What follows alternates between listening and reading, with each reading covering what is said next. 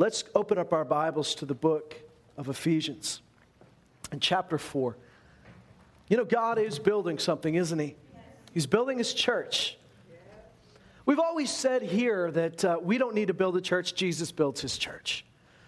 And that's a powerful truth. But today I want to highlight one of the ways that God builds His church. Even though it's not us that's building, He has given us the opportunity to build according to His plan. It's not us that comes up with the plan. It's not us that comes up with the architecture, the design. But God does use His people to build His church. We're not building our own little thing. We're not building our own little project. But we're part of His. And so there's a great responsibility on you this morning and for the rest of your life as part of the body of Christ to understand that you have been given the power to build up or to tear down. One of the main ways we do that is with our words. The Bible says, and God said to Jeremiah in Jeremiah chapter 1, "My words I've put in your mouth to uproot, to destroy, to build, and to plant." Now, why would He have to uproot and destroy something? Well, in order for something to be built and planted in Israel at that time, there was such an opposition to God. There was such an opposition to His word that there were some things that had to be torn up so that something could be planted. There had to be some things that were torn down in order that something could be built. Unfortunately, we abuse that power sometimes. We tear down stuff we never should have torn down. We destroy things that never should have been destroyed because we are so addicted to sharing our opinion. We're so addicted to feeling like we got something to say, and Twitter and Facebook have just made it that much easier, right? We got to say something. You don't always have to say something. You know that, right? And I'm preaching to myself as much as I'm preaching to anybody else this morning. That God has given you the opportunity to be part of His building.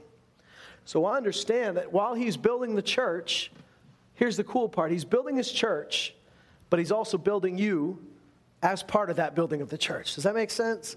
So he says in Peter's letters, he says that we are living stones which make a house. And in that house, there are priests offering spiritual sacrifices to God. You say, well, who are the priests? Is that the preacher? Is that the pastor? No. The Bible says in the New Testament, we are all priests. We are all priests to our God. We are kings and priests unto Him. And so we're a royal priesthood, a holy nation, a peculiar people. So the priests in that story, here's where it gets confusing. You're the stones that build a house, but you're also the priests in the house.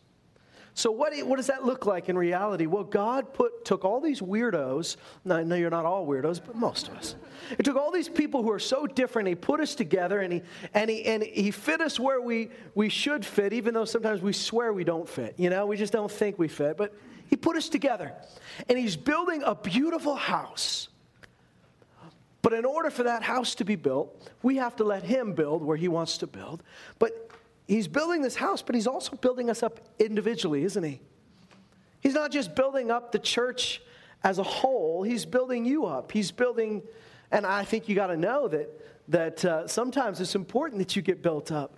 The more built up you are in Christ, the rougher the storm you can stand through, the more you can help somebody else, the more you can be a shelter for somebody else. To be built up is an important part of growth. So I'm going to introduce a couple words that many of you who've been born again for a long time might know, but some of you who are new at it might not be too familiar with it. One word in the Bible that pops up over and over again is the word edification, to edify. That's just simply an English word that we don't use much anymore. I don't see many construction workers going out, I'm going to edify a building today. I mean, it's not something we talk about. What business are you in? I'm in the business of edification. All right. But edification, to edify, means to build up. That's as simple as it is.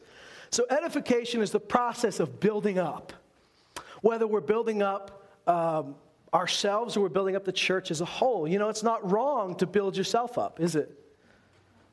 In the book of Jude, it says, in these last days, there's going to be a whole lot of hard stuff coming your way, but you keep yourselves in the love of God, building yourself up in the most holy faith, praying in the Holy Spirit. So it's important that you build yourself up in your faith, that you are able to strong and able to stand even in the tough times. The book of 1 Corinthians chapter 14 talks about the one who prays in another tongue, prays in tongues, edifies himself. We might read that later on, but he builds himself up. So here in Ephesians 4, I want you to see, he's already talked, we'll start with the beginning and then we'll skip a little bit just for the sake of time.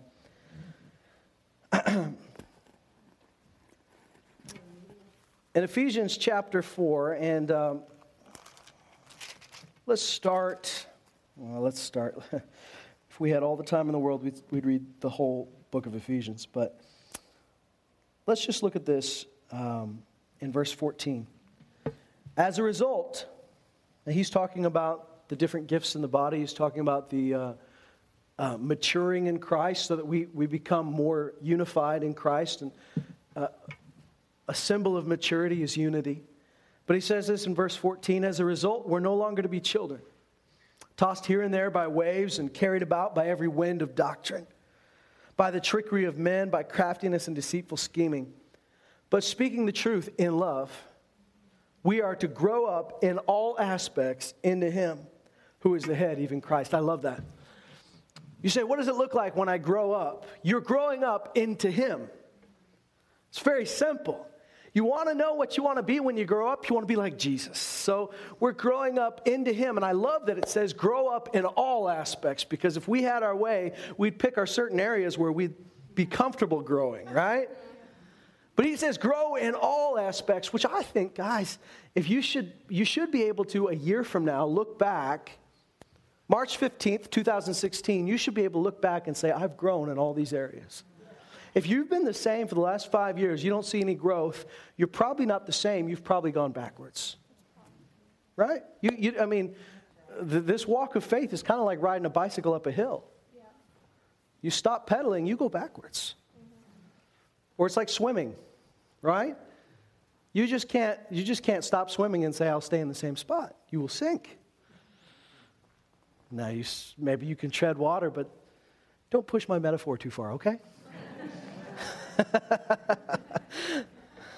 Trying to be like Jesus, where you can just pick apart his parables and every little thing makes sense. But I'm Jonathan, speaking by the word of God. All right, so here's what it says. Grow up in all aspects into him. How? Speaking the truth in love. So some of you might be good at speaking the truth, just not good at speaking it in love. Which begs the question, is it truth anymore? Because truth is not just a fact. Truth goes deeper than that, isn't it? Truth is not just the facts of the situation. Truth is really God's perspective on the matter. So the truth might be that you are, truth might be that you're hopeless. The facts might be that you're hopeless. The facts might be that you are utterly useless to most people. But the truth might be quite different. Because the truth is based on something you can't see. The truth is based on what God sees. Speaking the truth in love, we are to grow up in all aspects into him who's the head, even Christ, from whom the whole body, being fitted and held together by what every joint supplies, according to the proper working of each individual part. We could talk for a long time about that, but that's not what we're talking about today. Causes the growth of the body for the building up of itself in love. So even though the growth and the power and the strength comes from Jesus, the head, it's the body that's building itself up in love. Through Jesus, through his power, through his love, through his strength, we're building ourselves up in him. What does that look like? Well, he goes on, and we're going to skip a little bit ahead, even though I encourage you to go back and read every single verse that we're skipping here because it's so important. In fact, today after church, if you want to get your Bible out, I think that'd be a great thing to do. But I want to skip down to verse 25. He says, therefore, laying aside falsehood, speak truth, each one of you with his neighbor, for we are members of one another. So laying aside all your falsehood, all your fakery, all your act, lay it aside and speak truth to one another. Now, don't forget that truth is meant to be spoken in love. If you can't say it in love, you don't need to say it. The thumper policy is great for Christians, isn't it? Although it's a little bit deeper than that. Sometimes you say things that maybe aren't always flowers and rainbows, but if they're not said in love, if you don't love that person, you have no right to say it to them. Here's what it says. Speak the truth in love. Lay aside falsehood, speak truth, each of one of you to his neighbor, for we are members of one another. Be angry, and yet don't sin. Do not let the sun go down in your anger. How important is that? Be angry, don't sin. How do I sin? I sin with the words of my mouth. I sin with my actions, whether it be what I do or I don't do that I should have done. So in my anger, do not let your anger cause you to move out of the love of God, cause you to move into sin. And then he says, don't let the sun go down on your anger. When Tia and I were about to get married, I talked to so many couples who'd been married for a long time, and I said to them, good godly couples, I said, what'd you do different? What'd you do? You know, what was your thing? What was your secret? And it was about 3/4 of them said, we don't go to bed angry. I mean, it's just, and that's not just for marriage. He says it to all of us. Don't let the sun go down on your anger, because the more you let something fester, the more it loses what it was to start with, and it just takes a mind of its own. Just don't even let it. Don't let the sun go down on your anger. If you can't deal with it before sunset, then you just need to give it to God. Then he says this, and do not give the devil an opportunity. You know, that was not a separate sentence. That was an and. How do we give the devil an opportunity? He's not talking here about you playing with Ouija boards, although that's a moronic move that you should never do.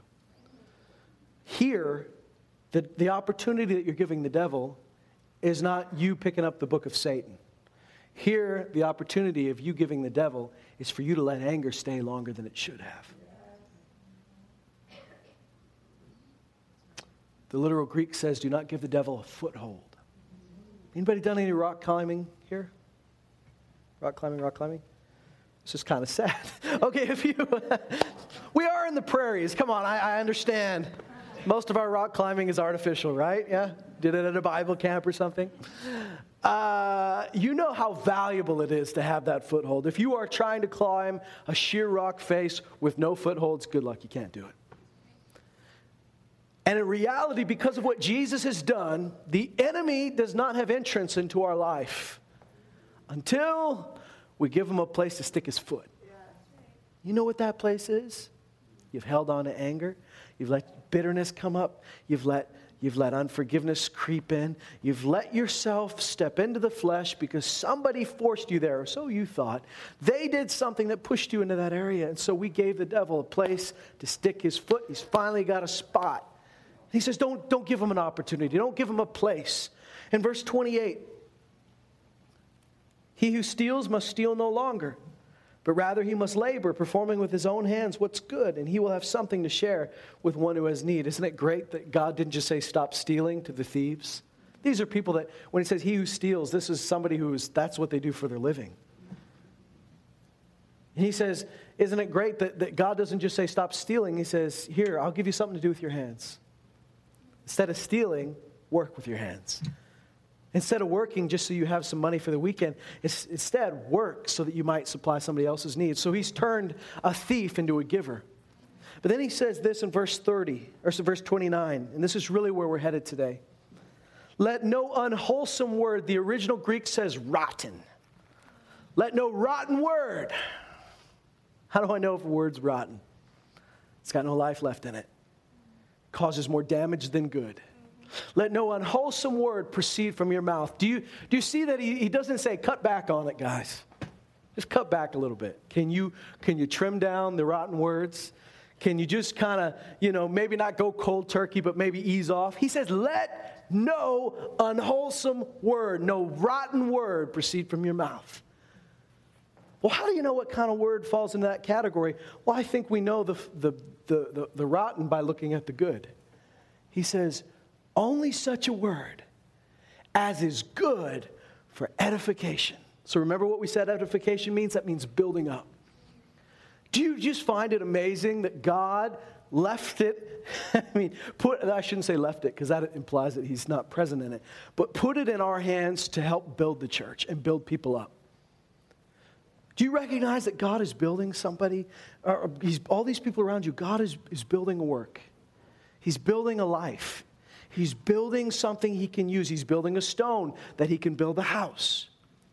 Do you recognize that all these people around you are a work in progress?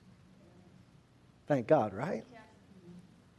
Sometimes we judge people based on the final product, but you haven't seen the final product yet. So everybody around us is a work in progress. God is telling us, you have an opportunity with what you say to these people to help build that work. That's pretty cool. You have an opportunity to help build what God is building.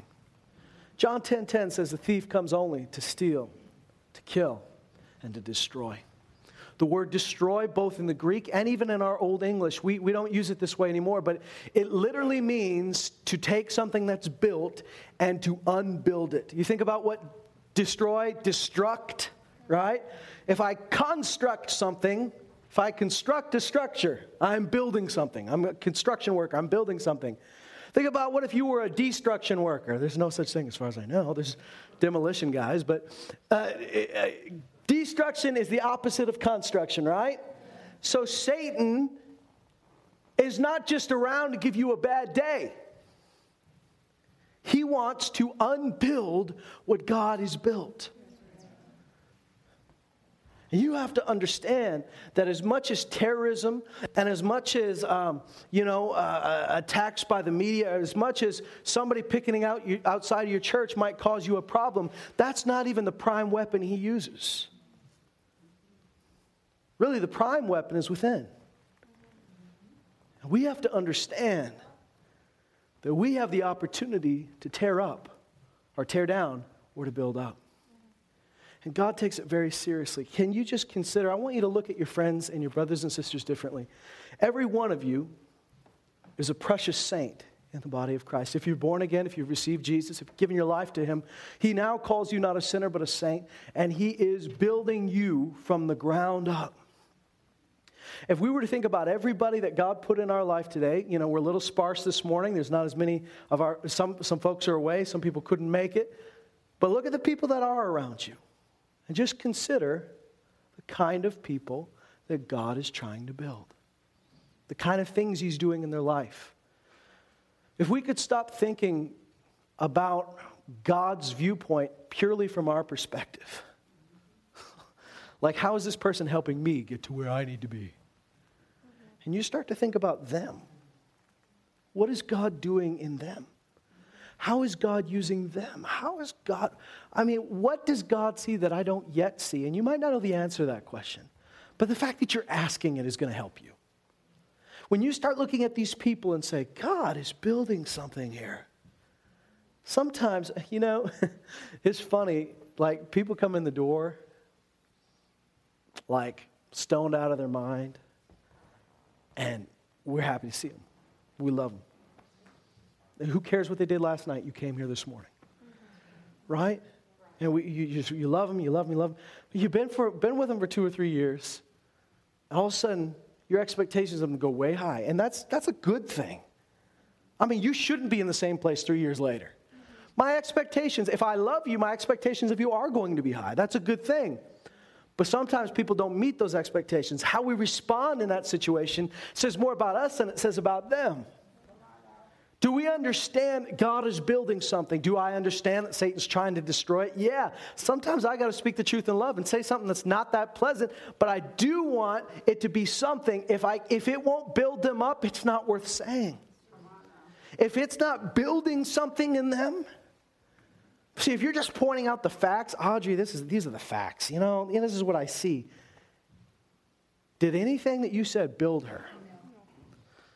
You might just be laying out the facts. Now, maybe, forget the maybe, but let's just move on. I know that maybe, we'll move on. We'll get to the maybe later.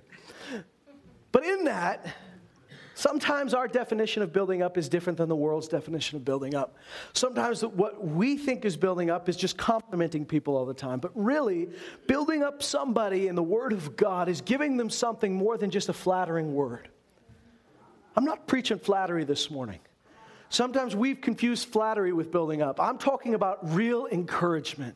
Speaking to people about who they are when they don't even see it themselves. Telling them what God says in His Word about them, even when they don't believe it about themselves. And build them up. If what you're saying can't do that, it's not worth saying. It might be a rotten word, and it might tear down rather than build up. We are not in the position to tear down. We have to understand that you might not even be in the position in that person's life to correct them. It might be somebody else's job to correct them. Might be yours, might be somebody else's, might be yours, or you say they need to be rebuked, but I'm not the guy. That's okay to say that. The Bible talks about not moving out of the sphere which we've been given. Paul said, I'm not going to try to be somebody else's apostle, but I'm yours. You know what he's saying? He's not going to march into a church that he has nothing to do with and start railing into them, telling them what they're doing wrong. He says, because God didn't give me that authority. He said, but He gave me authority with you. So understanding where we can say things and where we can't is pretty important. Look at it. Look what he says. We're going to read that one more time. He says, let no unwholesome word or rotten word proceed from your mouth, but only such a word as is good for edification or building up, according to the need of the moment, so that it will give grace to those who hear. What does that mean? See, grace is a word that can mean a lot of different things to a lot of different people. We understand the grace of God is why we're here. But grace is not just simply, I wasn't good enough, but Jesus was, even though that's true. Grace wasn't simply the method by which you got saved. Grace is God's ability where your ability fails. His strength where you're weak. His power where you have none.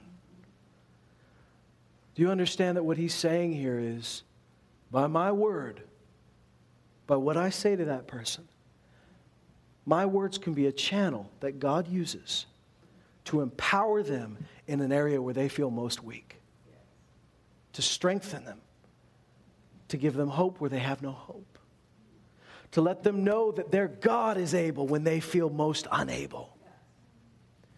See, this means that we can't just state the obvious. It's hard because sometimes we need to speak the word of God into somebody in the very area it seems the least likely to happen. Do you understand what I mean? The great silence. That's good. That's good. It's okay to say no to that question. Here's what I mean. I'm using Leah. This is not Leah's problem. We're going to make up a fictional problem for Leah. Is everybody okay with that? You're not going to, after the service, say, honey, let's take you out to lunch. We have some things to discuss. All right? But let's just say that Leah has a crippling issue with shyness. Just crippling, where she can't even go up to talk to people. She's just fearful all the time. You see her when you try to make contact, she looks away, Imagine that's her issue, and you say, you know what? God can use Leah in a lot of different areas, but probably not in talking to people. Probably not in ever getting in front of people. But what if we recognize that now there's quiet personalities, there's gentle personalities, but there's no fearful personalities in the body of Christ. You can be a quiet person, and God made you to be that way. Doesn't mean you're shy or you're fearful, right? If you feel shy today, I have good news for you. The Lord has called you, and He's able to make you bold in the areas that you don't feel bold. There's a difference between being a quiet person and a fearful person, right? So if the reason you're quiet is because you're afraid of talking to people or afraid of saying something out loud, that's not God. So imagine that's Leah's issue. I come up to Leah, and she might have some other gifts. Say, she got up and sang today during the offering. I could easily say, Leah, you have a wonderful voice. And it would be true, and maybe somebody should say that. Because sometimes you don't know that those areas that people seem strong, you don't know sometimes that's where they need encouragement. But that would be the obvious thing. But maybe I should also be giving grace to her in an area where she most needs grace. You see, we most need grace. We need grace in every area. But we most need the grace of God in the area where we are most weak. So maybe what I say to Leah in this moment where I recognize that I've seen her fear, instead of saying to Leah, you're really fearful, aren't you? What if I were to say to Leah, Leah, the wicked flee when no one is chasing them, but the righteous are as bold as a lion. And there is great boldness in you, and God wants to bring it out of you. And I believe, I'm praying for you that would come out, and like a lion, you'd have that boldness. I want you to know, I see you lifting your hands in church. I see you praising God. I want you to know I'm thankful that God sent you here. You are bold. Maybe that's what she needed to hear at the moment. Maybe it's in those areas where we just recently slipped and fell and made a mistake. Maybe those are the areas where we need to be reminded who we are in Christ. You know what I'm saying? Because it's those parts of the wall that have been destructed. It's parts of the wall that have been beaten down and torn down. Where somebody needs to go to that part of the wall and realize, I might be the one to put a brick on this wall, another stone on this wall, because this is an area the enemy keeps charging through because it's a hole. So instead of me going around pointing and going, psh, look at you. You're wanting to talk?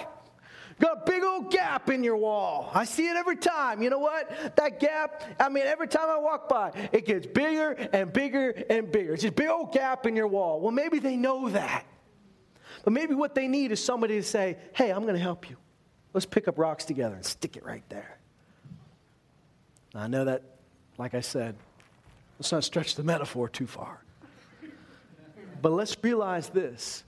Sometimes where we most need to be built up are the areas we seem most weak in. God didn't just say, I'll do the job. You just step back, let me do it. God put you in the position to build up instead of tearing down. It says the only words you're supposed to say are the words that are going to build up one another. Now, I realize this requires a little bit more thinking. Maybe not even thinking, but listening to the Spirit. You know, every time we learn something new, every time we get a new revelation, it takes longer for us to figure out our conversation. When people first realized that they should be speaking the word of God instead of just talking about their circumstances, there was that awkward period of time where they're constantly correcting themselves, saying, oh, I'm so sick. Wait a minute, I know, by his stripes I'm healed, you know. And you maybe had that friend that was always like the confession police or whatever, you know. But maybe it's worth, I shouldn't even say maybe, it is worth. It is worth you considering your words. You need to consider that he put on your tongue the power to bless or to curse. Now, in old, dried up, traditional religion, that means nothing.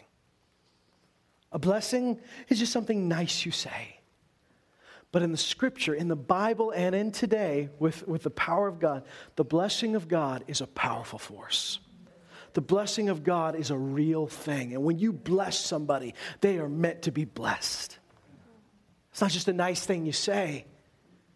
You think about it when Abraham gave that blessing to Isaac. All of a sudden, God's favor was in his life. And when you cursed somebody, when Jesus cursed that fig tree, it died.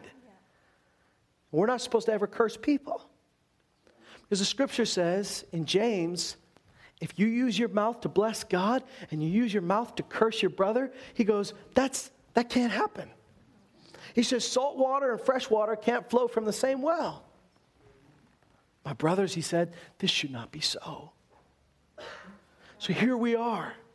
I've been given the ability to build what God's building. I've been given the ability to be a construction worker in your life, and you've been given the ability to be one in mine. Ask yourself, am I building? Am I tearing down? This does not mean always avoid confrontation. Because the Scripture says, what did it say? Speak truth to one another in love. This doesn't mean that you secretly feel all these things about somebody, but you'll never say it because I guess it's a rotten word. If it's a rotten word, it's a rotten thought. You know what I'm saying? If it's not good enough to say, it's not good enough to entertain in your head. Because either it's God's word or it's somebody else's. And either way, that's pretty clear cut, isn't it? I want you to see something. I'm going to read you something in Romans 15.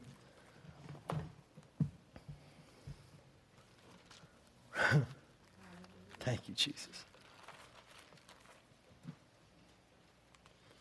I want you to be conscious of God's work, conscious of his building, conscious of whose team you picked.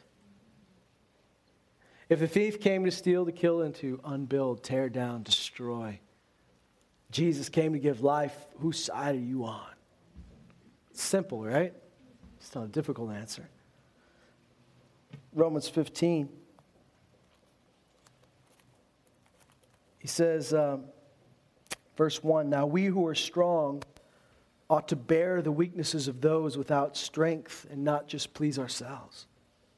Each one of us is to please his neighbor for his good, to his edification. You see what he says there? So what I do for you is for your good, but it's working toward your building up. I'm supposed to think about that. I'm supposed to consider that. How am I building the body of Christ? Now, I'm not building it according to my plan, but how am I helping God's work in the body of Christ? Because God is building people all around you. He's building a church, and it looks good. It may not look good yet, but when you see it from the architect's perspective, it looks good. And if he's building, the last thing I want to do is to begin to tear down and take bricks away from what he's building. I want to build up. And he says each of us, this doesn't leave room for a special class. You know, I've heard people say, well, I have the gift of encouragement. Praise God. We need people like that. But some people hear that and go, well, I don't have that gift. You know, there's not a lot of scriptural evidence for that. Every one of us is an encourager. Every one of us is to serve one another in love. Every one of us is part of the building team. You got drafted onto the construction team and you can't get out of it because you know, I have other things I'm better at, I'm good at. No, you're part of this. There's nowhere in the Bible that says there's a special class of encouragers. Some of you are better at it than others. I get that. But none of us are exempt.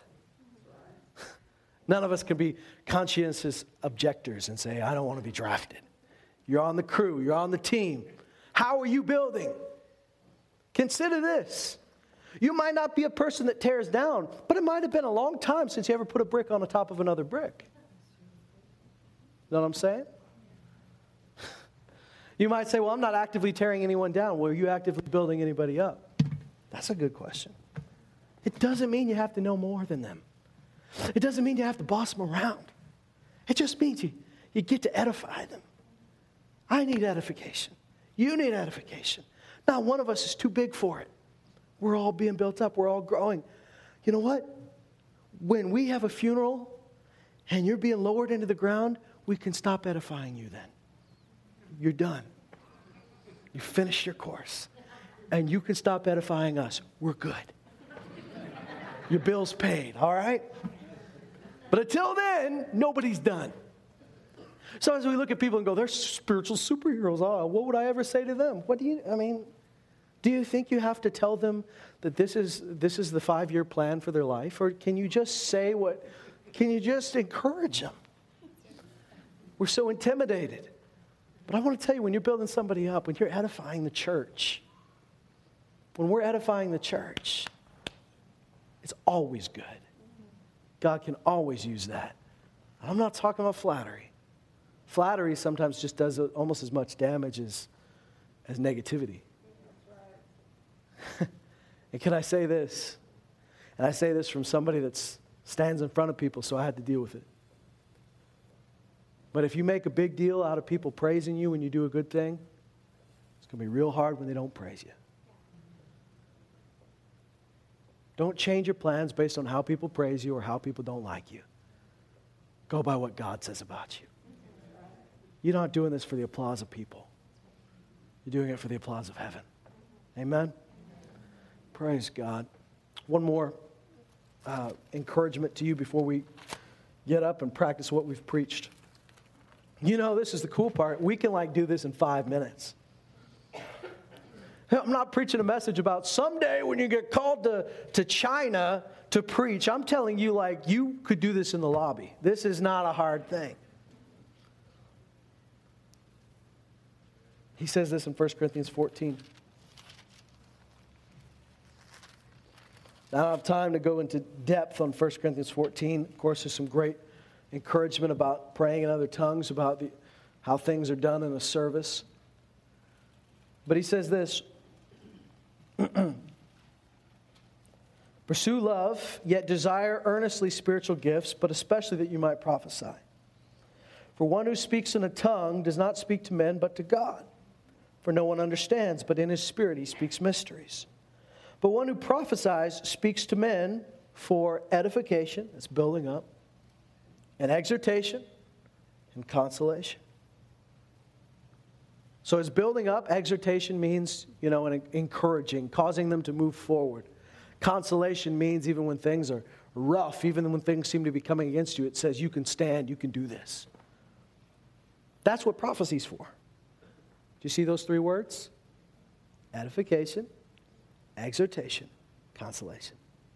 If it doesn't fall in those three categories, you might not need to hang on to it too deeply. Here's what it says. Verse 4. One who speaks in a tongue edifies himself, but one who prophesies edifies the church. So here's both things. Neither one of them is wrong. And he's going to go on in the rest of this chapter and tell you why I shouldn't get up with a microphone and for 45 minutes speak in tongues. Unless we're ready for 45 minutes of interpretation.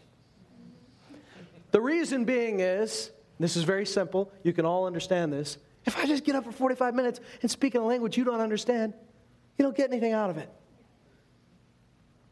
Does that mean, now some people have taken this so far, says you can't speak in tongues in church. Really? What's going to happen? Your ear's going to burn out? Your face going to start melting? Is there something wrong with that? No. It's just simple. If you want to encourage somebody, if you want to build somebody up, if we're going to preach to somebody, I have to speak in a language they understand. Yes.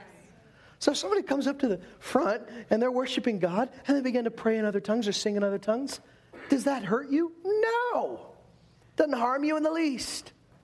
But if they look you in the eyes and they start talking to you, you better be able to understand it. Yes. Now, fortunately, he talks about tongues and interpretation. He says if somebody gets up and does give a word in another tongue, he says, oh, God's good enough to give somebody else who will interpret that so that we can be edified by it. Now, notice this is what it says. When you pray in other tongues, you are building yourself up. That's a good thing. You see, the Bible, God never uses build up as a bad thing. He uses puff up as a bad thing. You puff yourself up, that's a bad thing. You're going to get popped. It's messy, whatever. But you building up is always a good thing. Remember, Jude says, build yourself up in the most holy faith, praying in the Holy Spirit. Being edified and building yourself up, this is your you time. You need some you time. You need some you and God time where you are edifying yourself so that you are able to edify somebody else. But when I come into the church, it says if somebody's going to talk to other people, you need to consider what will edify the church. See, edifying me is a good thing. But when I come into the gathering of believers, whether it be a service like this, or whether it be a small group study, or whether you just went to somebody's house and had dinner, how will I edify them? Now, in this sense, he's talking about prophecy, which is one of the gifts. And he says if you're going to prophesy, it'll edify the church. If it doesn't build up the church, it doesn't pass the test that he talks about. So here's the thing. Here's where we need to come to a conclusion this morning. I want you to know that if we're asking God, Lord, I want things to happen when I pray. I want to walk in the same authority that you walked and the apostles walked and those believers in the early church. I want to be able to speak and pray and things actually happen. Well, if God is going to turn up the power dial on what you say, you better watch what you say. Because some of you, that would be the worst thing for you right now, is to actually have the things you talked about answered. I hate to say it. You know what I mean? If every time you stub your toe, you damn something, you better be glad God didn't answer that. You say, well, I wasn't praying. Well, you were speaking. the more we are honoring God with our lips and with the words of our mouth, the more He can use those words to build up. Some things need to be torn down. That's not talking about the body of Christ, that's talking about other things. Even when we prayed this morning, we prayed that certain things would be torn down. I want you to consider today, who am I building up? And when's the last time I picked up a hammer? Because there's work going on, there's buildings going up all around me. There's a good old Amish barn building, and I'm Amish, and I'm not there. I don't know the last time somebody called you Amish, but there is a building being built, and all around me there are stones, there's buildings being built. God has called me to build up. How am I doing my job? Only speak such a word as is good for edification. Let no rotten word proceed out of your mouth. Now, I know many of you know this. Some of you, I am just preaching what you already know. If you know it, walk in it. If it's news to you, walk in it. If you need to repent and walk in it. Because God is doing something beyond what we can comprehend or see. And God's going to use the people around you, and they need the grace of God to get it done. You might not have considered that your words might be a vessel that God uses to impart His grace into their life so that they can do what they couldn't do before. Let's stand up.